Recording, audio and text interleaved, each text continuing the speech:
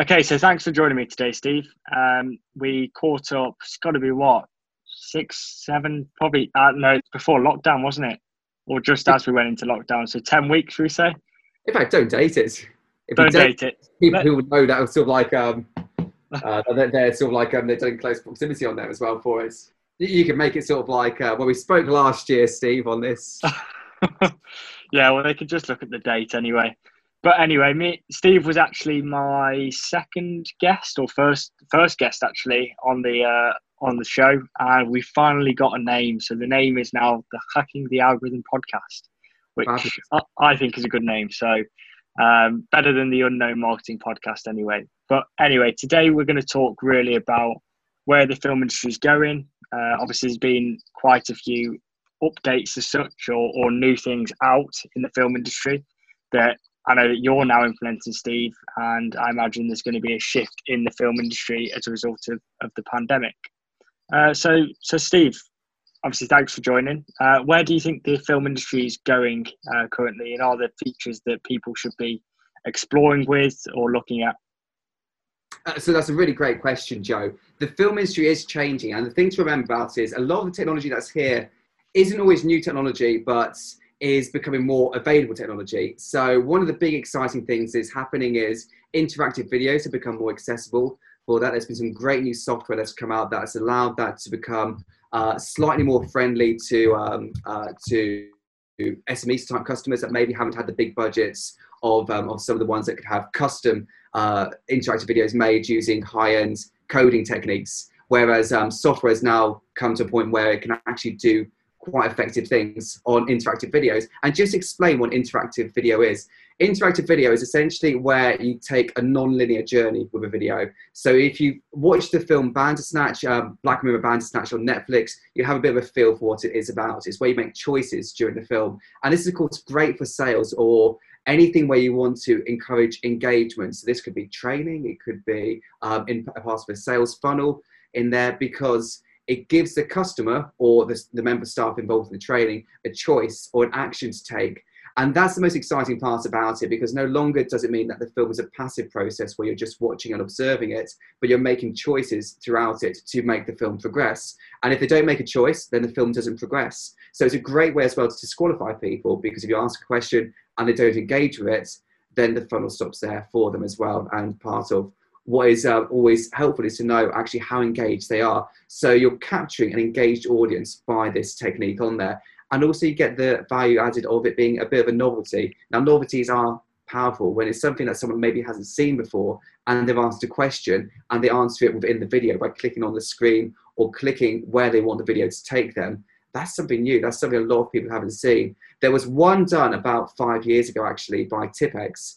And it was through YouTube, back when YouTube was experimenting with this, and they got to the point where they decided it wasn't quite at the place where they could do it effectively and pulled things like annotations.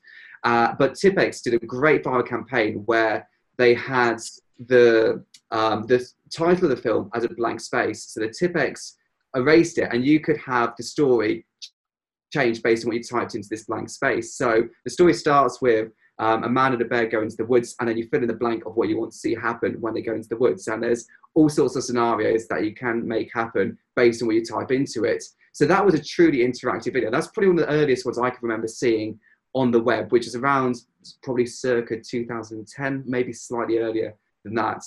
But now interactive videos are really all about how you make the customer experience more effective. So how can you give them choice on what they want to see, hear, learn about? Great for products, great for funnels. I think one of the key things that I'm quite excited about is the data side of things, because you can easily capture, and it's something I want to get onto later on, but you can easily capture what the typical trends are. So, if you're doing, say, a sales more video where you're tracking certain movements towards what they might be interested in, it's very easy to see what the common trends are in the audience that are watching your videos, and also capture how many people view, because at the minute, say on Facebook, it will measure how many people watch for 3 seconds. On YouTube, you can see where people tend to drop off, so you can see the engagement rate. But I think with these videos, do you think it's going to reduce the quality of videos. So are people going to pay less attention to how engaging the video is, and it's just going to be more interaction, or do you think there'll be a massive mix? I mean, I'd say with every new trend, the quality of videos does reduce because of accessibility for it. So what I mean by that is when smartphones could shoot was good quality footage, it was then in the hands of everyone. So actually anyone now can sort of like point the camera at themselves and and share a message. But the quality of those messages generally isn't of a particularly high standard. And the same thing will happen with any technology that becomes readily available. If someone doesn't know how to use it well, there will be a lot of it out there and a lot of it that isn't particularly effective. And that's really where we come in as professionals, in that we want to get people to a space where they understand how and why they're using the technology. And that's why our first question, before we go down the interactive route or any film route, is why are you making a film? That's our principle at Lilac House Films, is asking the why film question first before any planning takes place on there. Because if they aren't quite sure why they're making the film or the results they want, then we've got nothing to measure it against. So to show what the film is, to show that the film is successful, we need to have a plan for it. And that's where I try and work for my customers first, to ask them the questions of what does success look like for you? And then we kind of work backwards from there on how the film's going to look, so they can measure it against that success that they've determined for them. And often at times it takes a bit of time. We did a brand workshop recently as a creative marketing hub. And so that's where some really great messages were shared about a lot of companies maybe don't quite know who their demographics are they're trying to appeal to, or why they're actually sort of like sharing messages in this way, shape or form. But when you do know who your demographics are, when you do know who you're making this film for, when you do know what kind of engagement you want from it, that's a really powerful thing. And that's what we try and get all businesses to the point of understanding. So that's kind of where interactive video fits into the puzzle, and how we avoid it falling into that category of film for film's sake or just another novelty. And instead is saying, okay, so you've said to us you want to capture data. So what if we were to share some viable trading, but put up a data wall in front of it so that they could hear a preview of the video, but then to access the next stage, you could have survey elements to that, where you could ask some questions or ask for an email address to be entered first before the video progresses on there for that as well. That was something, I know that was something that we were talking about a couple of weeks ago when we were doing the webinar, which was, wouldn't it be great if we were to say, right, if you want this guide that Joe's just talking about, or the 7 steps that I think it was 7 that Rob was talking about, being able to then download that guide whilst on the Zoom call or webinar, I think would be so valuable to businesses. And whatever, if any webinar company comes out with that, I'll be straight onto it. That's for sure. So it's the key thing, doesn't it? Of how can you make it easy for your customers to buy from you and engage with you as well? So anything like that makes it easier for a customer to engage with you, where it feels less like they're part of a funnel or a process, and more like just like an organic sort of like, we're engaging with them even when we're not present with them. That is a positive thing. And I think actually it comes back to what good customer service looks like. If we're giving good, valuable information in a high quality way, that's really where we want to get all businesses to the place of. Yeah, I think sometimes sales processes just take far too long. Even on websites, it's something that obviously with the projects I'm working with Rob at the minute, it's heavily, how do we reduce that process of the typical, you land on a website, you then finding a button that you click on, and then you're then seeing, do I want to fill out an inquiry form, or shall I email them, or shall I phone them? And it's like all of these different processes that in the human mind, they're like, I don't know what to do. And then they'll go and browse on something else. They'll go and browse a TV that they might want, or a new microphone in their podcast, or whatever it might be. And then they get distracted. Yeah. And I think something that is moving in the right way is Social Chain have just released their new website, which is literally just a live chat website, which, I'll be honest, I don't like the design straight away. I think they've gone really far one way, maybe a little bit too far initially, where I think there needs to be that kind of in-between balance where you've still got the nice designs as such, but on the homepage, rather than it being welcome to, say, Lilac Films or welcome to Unknown Marketing, it's actually, how can we help you today? And you've got about us, our services, job role, careers, contact us. So people are instantly asked that question, and then they just choose where they want to go. I And think it that's warms up the experience as well, doesn't it? It makes it a much more friendly experience when you come to a website and you're greeted. And people aren't, this thing, I think often we do our customers a disservice by thinking that they're not as smart as they are. And actually, the Social Trend website, what I like about it is it treats them like they're a human, even though that there's an automated process in the back end. It's not trying to hide that fact on there. You know the messages aren't coming from someone doing a live chat that's trying to pretend like they're real, but it's done in a very sort of like organic and fun way. And again, it's providing, in my mind, what is I think a good service to the customers. And if I think when you're providing a good service through your automation, that's when it's working in the right way for that. It's when it's become something that's that people just recognize as, okay, I'm part of a funnel. I'm receiving this email that, even though it's personalized to me, they haven't written this. They're not interested in me. The whole idea of putting these time limits on this, maybe I'm more cynical because we're more savvy to some of the marketing trends that go on there. But I think people know when there's like this time limits on that, it's to try and rush you into an impulse decision on there. And actually, I think a lot of times people don't like that. And it's something that will get you some quick wins potentially. But it depends what your vision is for your company. And my vision for the Lilac Films has always been offer quality service and high quality products on there. And part of that is, if we use funnels, use them in a good and effective way where there's valuable information that actually we would want to consume, and we know people would pay to consume on there for that as well. So we're offering something valuable back to our customers and treating that data with respect to deserve. So when we collect information on who they are, demographics, email addresses, how to contact them, we're exchanging that for something that's valuable to them rather than trying to trick them in it. Because if we trick them into it, we don't have an engaged customer. We have a frustrated one that knows, okay, really, I'm just being put through a process so I can become a sales to them. And actually, I want to see sales humanized, and I want to see it become a much more human and engaged approach. I am glad you said that, actually, because I had a great discovery call with, I think his name was Joe Bush from the Chat Shop. And they are a chat company, so live chat on websites, that rather than it being, they do have the bots, but rather than it being you having to pick up, get a notification on your phone and you're like, oh, I better reply to that live chat.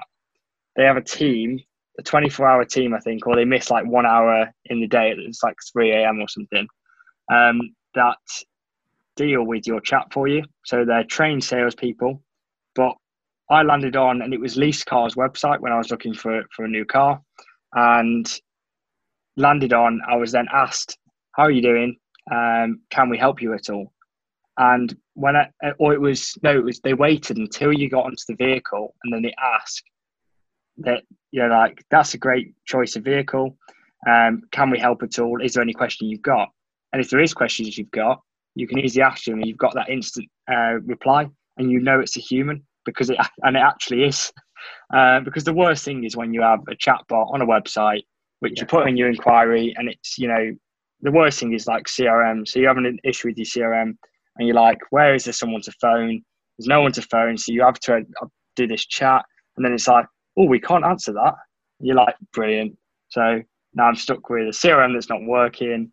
I've got to wait for an email back that's going to get enticed in the other 50 odd emails that are coming through every day. Blah, blah, blah. So I think having people, or at least systems in place where it's a lot more personal selling, but I think there's a trend as well currently that is people are now seeing salespeople more than they ever seen salespeople before, and people aren't liking that. If you want to buy something, if someone inquires to me, and marketers will disagree with this approach, and I imagine Sandler guys will probably disagree as well, I will make sure they're looked after, and I'll touch base with them, say, once a week if they're in that buying decision. But I will not push them to buy. I won't say, yes, if it's after a month or two and they still haven't made a decision, I'll say, look, we need a decision because, otherwise we're going to have to take someone in your industry. But, they've got to make that. And I am cautious that I am kind of just going on a bit of a tangent here. But I think if you let them buy into your product, you're going to keep them, if you do a good job, for 3, 4, 5, 10 years. Where if you push them into buying your product, they're probably going to be with you for a month really happy, 2 months they're going to still be happy, and then 3 months they're going to have that buyer's remorse where they're like, why have I bought into this for 12 months or 24 months? Damn.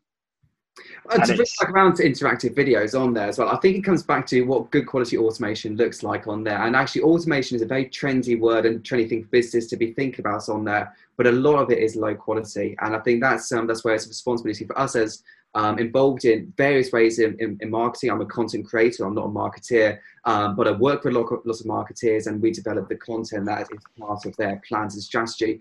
And what excites me when it comes back to interactive video is how powerful would it be when you have the owner of the company sort of saying to you, hi, introducing themselves, and then saying, what would you like to know? And having an options come on there where you choose the direction that you want, that they then take you through on there, and you make those choices. And if you're not interested, you don't have to engage with that. You can do it in a more traditional way on there. So it's not trying to compete. It's not trying to force you into a box there for that, but it's trying to make you have a more relational experience with your service provider. And in turn, they get a strong relationship with a customer. And that to me can only be a good thing when it's used wisely. Now, clearly, with anything like this, it can be misused on there, which is why we're saying to anyone that wants to find out more about interactive video, just come and have a chat with us. Our details are on the screen on there. Pick up the phone, have a call, ask us how you could use it or our thoughts on that, because that's always no problem to do, to actually run ideas by you and sort of say, okay, well, in your industry, maybe have you thought about trying it this way, or maybe have you thought about this product here for it? So there's all sorts of things we could do to explore how interactivity could work, but it comes back to how can we make sure your automation is high quality, feels human, and makes the customers feel valued, and not just a case that they're being put through a chain so that they can be squeezed to buy, because it doesn't create long-lasting customers that way. That was exactly my next question, was how do you think we could integrate interactive video into how Social Chain have used their live chat system? So yeah, in regards to that, I think if I was to land on a website and I was looking to buy a film from you, Steve, and I went and it landed and you were there and you were saying, hi there, how are you doing? Where would you like to go? Would you like to go to services? Would you like to see, more about us? Would you like to see previous videos we've done? And then I choose which option, and then you introduce those and say it's the past testimonials. You go, this is one of our top rated or most viewed videos on Vimeo. Yeah. And then there's even potentially one day the automation to then have that change. So if you had a YouTube channel that was getting a lot of views, for example, and one video went above the other, that could be changed each time. And one thing that I was really impressed with Social Chain when I went back was that they knew when you were coming back. So rather than being the same message again, with it being, hi, how can we help you? It was, welcome back. We've seen you've been here before. This was where you left off. Would you like to start again or continue where you left off? And that might scare some people, but I think in that industry, it's brilliant, because all they're doing is really communicating and making that user experience the best it can be. And I think that's one of the key things in any marketing you do. And I think actually it's important with marketing that you're not hiding things as well there from that as well. That I like companies when they're upfront about it, so that they clearly use cookie tracking or something similar to that to identify when they come back to the website. And actually a lot of ways that we're seeing cookie tracking take place, where a website will place something on your computer that will basically acknowledge that you've been there, and that will affect the adverts that you see based on that. If that company runs adverts, then that will change the ad space on there. So you could be on a sort of like on a mainstream website and think, wow, how do these guys, I thought they're a small business, how do they afford to advertise on here? When really, actually, they don't. They just simply have something where they've seen you've engaged with them, and it basically follows you around.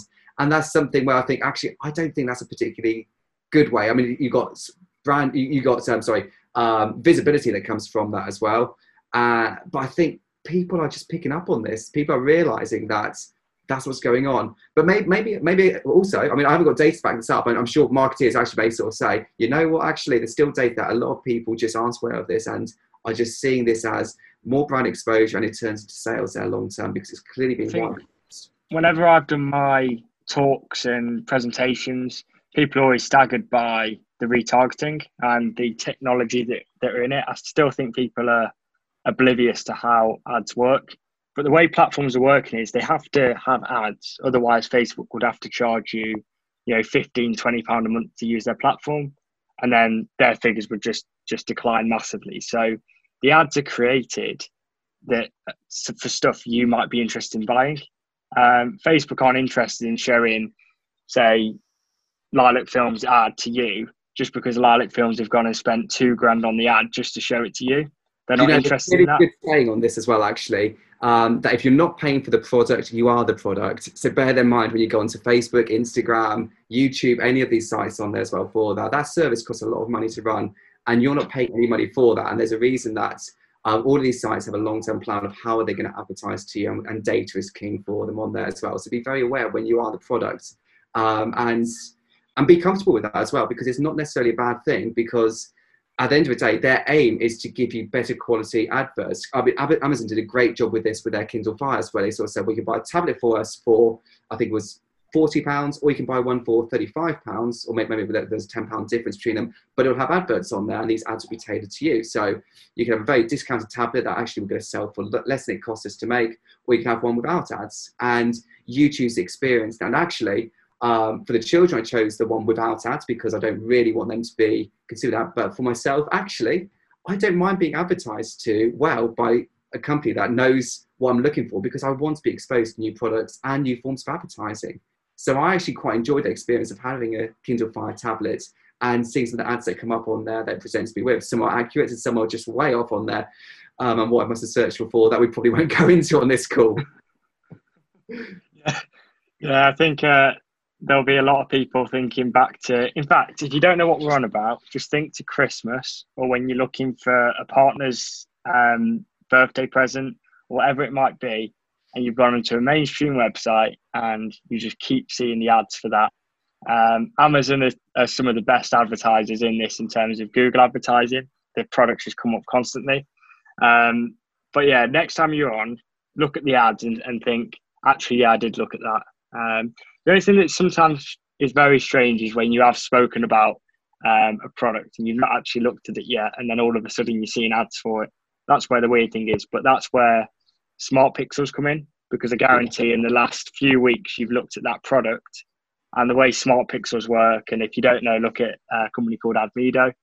But they basically, it's people like Gucci, for example, who can manage to do ads off Balenciaga because they buy the rights to do that. So they can buy the rights to the Facebook pixel off other sites. I looked at the platform, and I think the license started at 20 grand a month or something. And at that point I thought, no. Data is king on there as well. One really scary one, actually, that if you want to test this out as well, TikTok, which is a new Chinese social media that's taken us by storm during lockdown, is formerly Musical.ly, and it's been around for a few years now, but it's only really recently where it's actually starts becoming very much a central social media platform. And one of the things that fascinates me was that on an account, I've never actually registered for an account on TikTok, but I was looking at videos on fishing on YouTube, and then suddenly on TikTok, all of the videos had also swapped over to fishing ones now on what they call the For Your page. So that is very interesting, actually, where that data's coming from, because clearly there's things that are tuning into it. Maybe I had put an email address in there. I'm sure someone much more than know marketing can tell me how that happens on there. But there's very subtle things, and actually it doesn't make the experience bad, but it does make you very, very suspicious sometimes of how much do they know and what do they know. And it's all very Big Brother's watching you. We're in 1984. Well, in fact, I think we're well past actually what we're working to. So there is... they know everything, basically. You know, any, and this is where you could really scare people, and I'll have to do a different episode on it, but anything you send, messages, Snapchats, Instagram messages, even if you delete it, it's still there. There's no such thing as permanently deleting, really.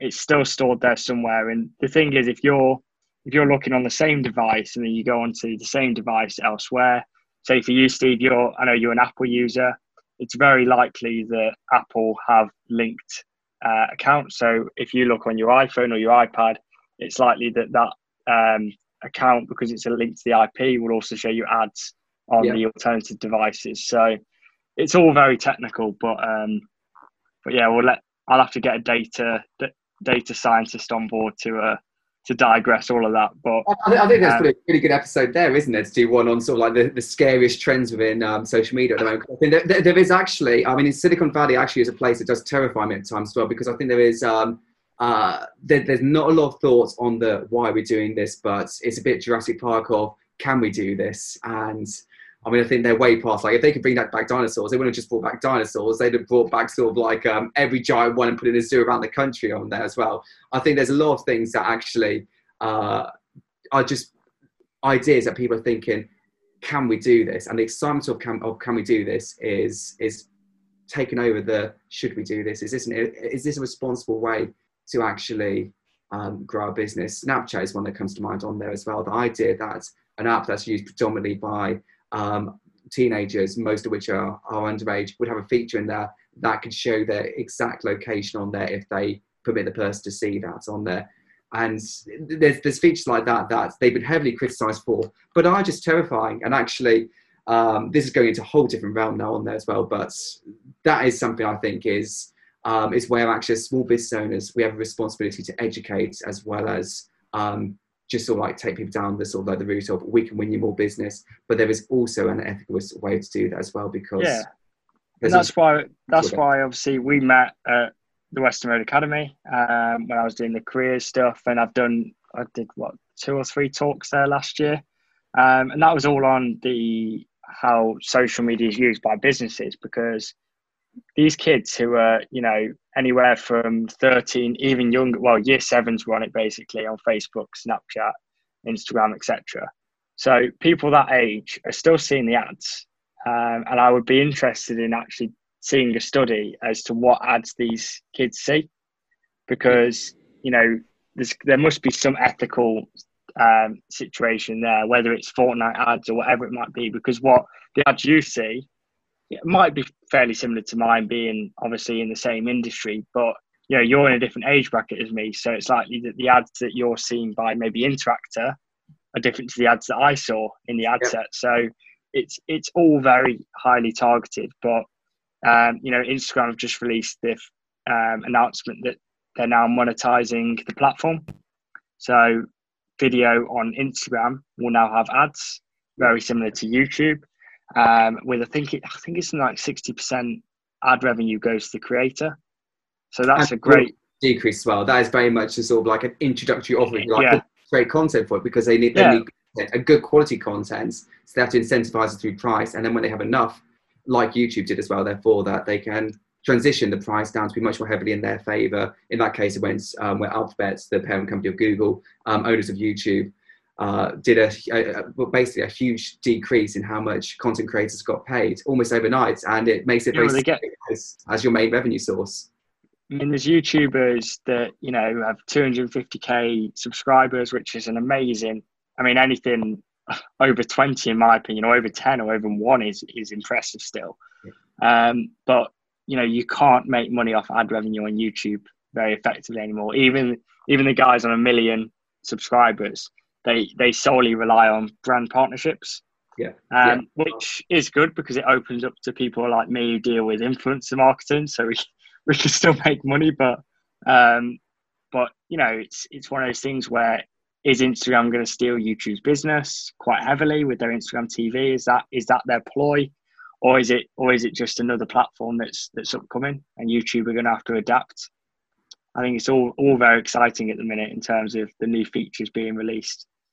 It is, and I think you'll see generations with that as well. You'll see sort of like what will almost become like the older generation being the sort of like the original YouTubers are kind of stuck on that platform, because actually transitioning a platform is not easy, because when you've built your audience space on one, the big fear is even when you cross over to the platform, you only take your engaged audience with you, which is actually your real audience. You only want an engaged audience. I mean, just so beyond this, we're going way off target on this as well. Never buy followers on there as well. There's no point in ever buying followers to make it look like the high numbers, because actually it's just vanity. When you gain fans, followers, whatever you want to call them on there as well, you only want engaged ones on there. When they're not engaged, it's your job either to make sure that they are able to be engaged again, which if you bought them, they never will be, because chances are they're not real, and chances are they will disappear when the social media engine has one of its regular culls. But yeah, never buy views, never buy fans or viewers on there, because there's no shortcuts to take now there with it. Certainly none. No, your only way. I mean, and if you are getting very interested in this topic, we'll just carry on, but then we will go back to the interactive videos, I promise. But I think this is all very important, is that organic is on a decline, and it will continue to decline because these platforms need to make money to keep being able to offer the service. So typically you'll see when you set up a new Facebook account and you've been going and you start posting after a while, you'll get very good engagements. Then all of a sudden after 3 months or so, you'll lose your reach and you'll be like, why am I only getting 2 or 3 likes now? And it's because Facebook are expecting you to promote your posts and start being an active user. And to comment on what you called this this podcast, hacking the algorithm, actually, I think one of the biggest problems is, for certainly you as a marketeer, is working out how you have to keep up with beating the algorithm on there. And actually, one of the most attractive things about new social medias, and one of the reasons I encourage business to always think proactively about where else they can look other than the mainstream ones, is that a lot of new social medias don't have an algorithm to beat. So when there's not an algorithm to beat, that's really, really worth looking at, because then it purely is on the case that, well, if I'm making good content, it's not a case that I have to get 10 people to like, share, comment on it first in the first hour out of LinkedIn, or I've got to make sure that I get 20 likes on there, like within Facebook, or whatever sort of like other algorithm changes are being built into it. And a lot of them are constantly shifting as well, because of course the social media companies don't want people trying to beat their algorithms. They want people just making content, which is ultimately actually what the majority of us wants. The consumers want good quality content, the content creators want to make that, but there's a groups out in the middle that are looking for shortcuts, and that is part of the problem, where there's a constant battle going back and forth between the owners of the platform and those looking for shortcuts in ways to block it. And it's always been a way of SEO that I think as business owners, we've often been criminal of this, of trying to find a shortcut of, okay, let's get a group of people together, but then they'll just change it. Algorithms do not last long. You get 6 months of good use out of them, and then they shift to something else, and they shift to something else and constantly evolve on there. So be very aware about any training you've had. Is why it's important to regularly train on social media. If you are using algorithms and basing your practice on there, you need to keep up with the trends on there. You need to be working with your experts in each one on there. Yeah, I can't agree more. And I mean, it's similar with film. If you go for a film agency that I think isn't adapting with the times, like with you, Steve, you're doing the smartphone video training. There's no, it would be silly kind of for you to still be, not offering this, if you're with me. If you were still saying, oh no, you can't film on your smartphone, you can't do this, you can't do that, which I imagine across the UK and the world, there's still a lot of people who are saying that because they're kind of stuck in the old times, where what you're saying is, look, we can get these great video testimonials, you can do them yourself, but if you really want the high production stuff, and you can train them to do the lower production stuff, but if you want the high production stuff, that's what we're here for. And as well with these forgot the word now, interactive videos, there's a chance that people will be able to, again, you can storyboard it, they can maybe shoot it, and then you can edit it, because it's all in the editing and the actual plan, and then the execution is where your high-end camera equipment and skill and camera angles comes in place. But I think you're on and ahead of the curve, which is good to see.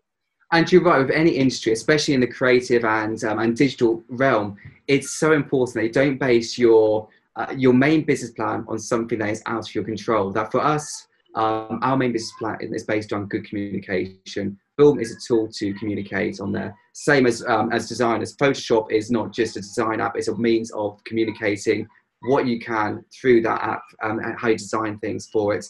So it's remembering what your core roots are for your business. There's a lot of talk at the moment about pivoting, which is an important word because we're in a lockdown situation. But actually, when it comes to looking at why you're pivoting, there's core things about your business that you probably shouldn't be changing. So for us, we evolved the way that we worked when it came to lockdown, because we couldn't go out and film. So we had to become more au fait with virtual editing and working with smartphone video content that our customers were wanting to provide us, to keep offering a good service, because there was a means to an end. But at the heart of that came back to, is it good communication on there as well with that? And how can we make sure our customers are upskilled? And because of the time we've invested in them, in upskilling them with things like smartphone video training, where actually it's not just about how you shoot things with your smartphone, it's about how you communicate through video. That is the root of it.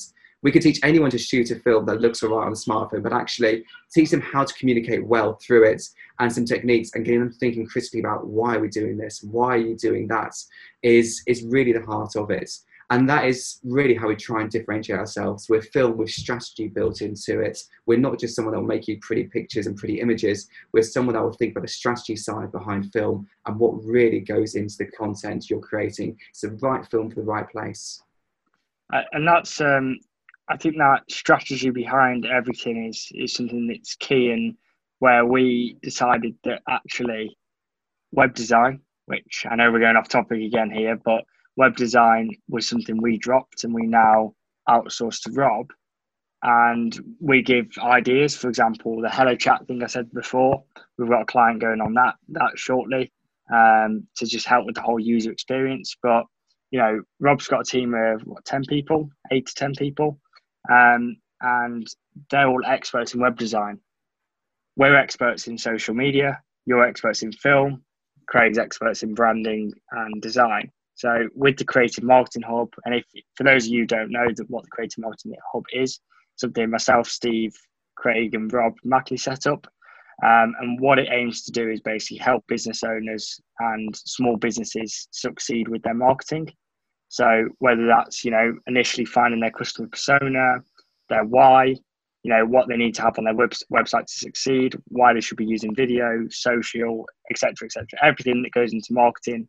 This is a webinar, and later we're allowed to mention this, a website platform. Yeah. A website platform that people can go on, access, and really find out any tips they're looking for, really. We're going to be the go-to initially in Stafford, but then, you know, internet is global, so whoever wants to look at new additions in the algorithm can feel free to go on there when it launches.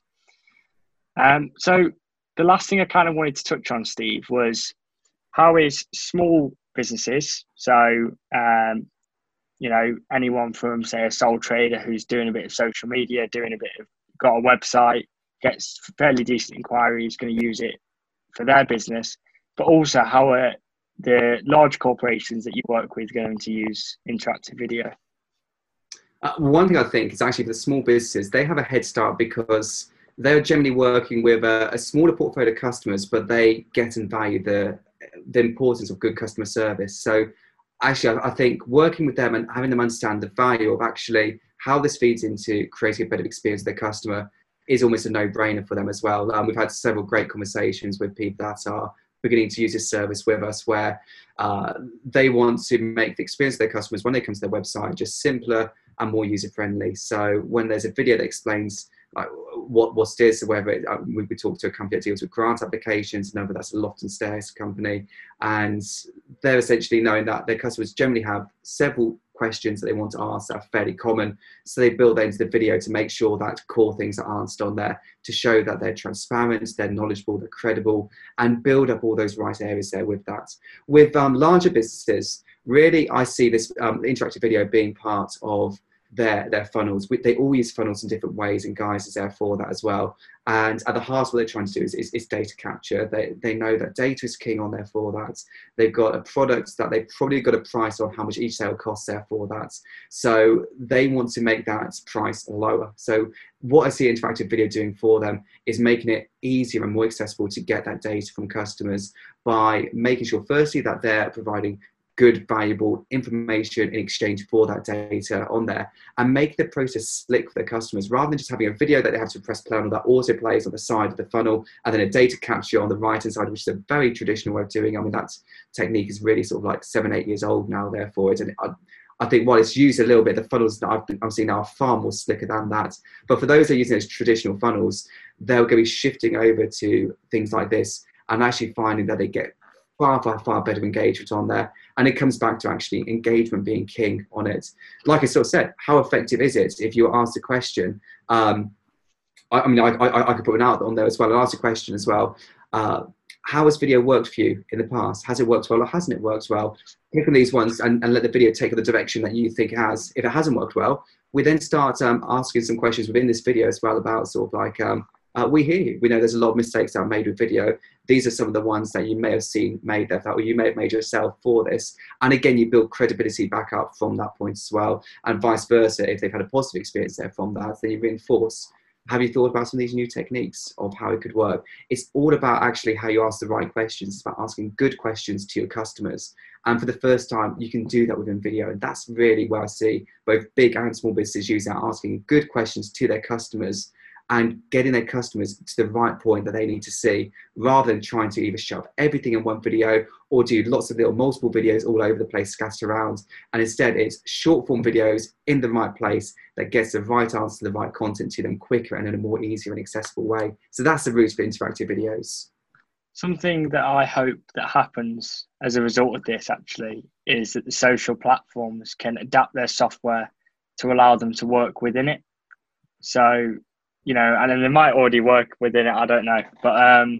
But say on Facebook at the minute, what we're trying to do is use very engaging videos, very fast videos, to get people instantly engaged and to stop that scroll, which we talk about a lot. Video ads, I personally believe, are the only ads that are working currently for us.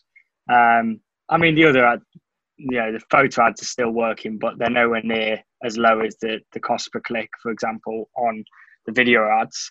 So video ads are where it's at. But if you could have a video ad that actually had that question initially, that just appealed to that ideal client, they clicked, and then the click through determined whichever point they went on. And it was, it is to ultimately get them to buy your product. If they say yes, there's, that process in place that is then going to determine them, and they'll each hopefully end at the same point, which is, inquire now. But because they've gone through this process of qualification stage in their head, that, if they're thinking, I had a video done, by a small agency 5 years ago, and we literally paid, $2,000 for it and got nothing from it. If that's someone's mind right now, an interactive video can change that, where a current organic video, or linear video as you call them, will just, it'll just be like another video. They'll have those objections, where if you've answered those questions, they're instantly going to be kind of taking those objections away already. And then it's actually, how can you help me, rather than, no, video doesn't work for my business. Or like some objections that we get before, which is, no, social media doesn't work for my business. So I think it's definitely going to be valuable in our sales, or our ad funnel, especially on the Facebook platform. But even if you can't get that ad off the platform, having it within that initial click funnel, I think is going to be really valuable to probably the success of our ads moving forward. And as I've spoke to you already, we want to be one of the first to utilize that within our strategy, especially for our own business anyway, and then our clients will just follow if it's successful. So no, I think it's definitely exciting in that respect, and I'm really looking forward to seeing where things go with it, and what we can also do together with some projects. Because I know you're working with training companies where actually the video is a training video rather than it being a sales video. So there's loads of different avenues that you can explore with these features. Is there anything I've missed, Steve, that you really want to touch on in terms of the interactive stuff, or tell the listener how they can progress with these interactive videos if they want to? I mean, probably not for this one. There's more technical information to it. That if you're an implementer and someone that is like a web designer that wants to know actually the technical specs of, okay, when I get an interactive video, clearly I'm not getting just an MP4 file. How is it coming to me? That's probably sort of like a bigger conversation that is worth having on here, because it's quite specific. So I think more with any new technology is trying to keep it focused to understanding what it can do, and then working out actually how and where it fits in, therefore that, and how we make the technical side of things happen. So probably the best thing, if you are listening, just speak to Steve. We'll obviously put his details in the description, because one thing that I think Steve stands out, Craig stands out, Rob and I stand out, is that we'll never take you on if it's not right for you or your business. For example, if Steve looks at your business and went, actually, you know, an interactive video probably isn't best for you, but maybe a talking head video would be better suited for your business because of XXXX. Because Steve's worked with, you know, loads of different clients, from one-man startups to coaching companies to the likes of Dunelm, Network Rail. So, you know, he's got a wealth of knowledge, and, you know, there is stuff that, you know, you might say and if they stick to it, it would work. But I think a lot of the time, take the advice of the professional and go from there, because, you know, people who have experience do generically know what they're doing and what they're talking about. So definitely get in touch with Steve if you're thinking about interactive videos. If there's any other videos that you want us to cover, Steve's now probably classed as a regular on this podcast. So it's great having you here, Steve, and it would be great to see you again covering another topic. And I do think we'll be doing a Creative Marketing Hub podcast as well, potentially. I think so. I think that's the plan. Yeah. But thank you, Joe. Thank you for hosting this one and putting it together as well. That it's great to be able to talk and have some good questions asked of it. And thank you for the tangents as well. I enjoyed those. No, definitely. So thanks for listening, everyone, and I will speak to you next week. Thank you.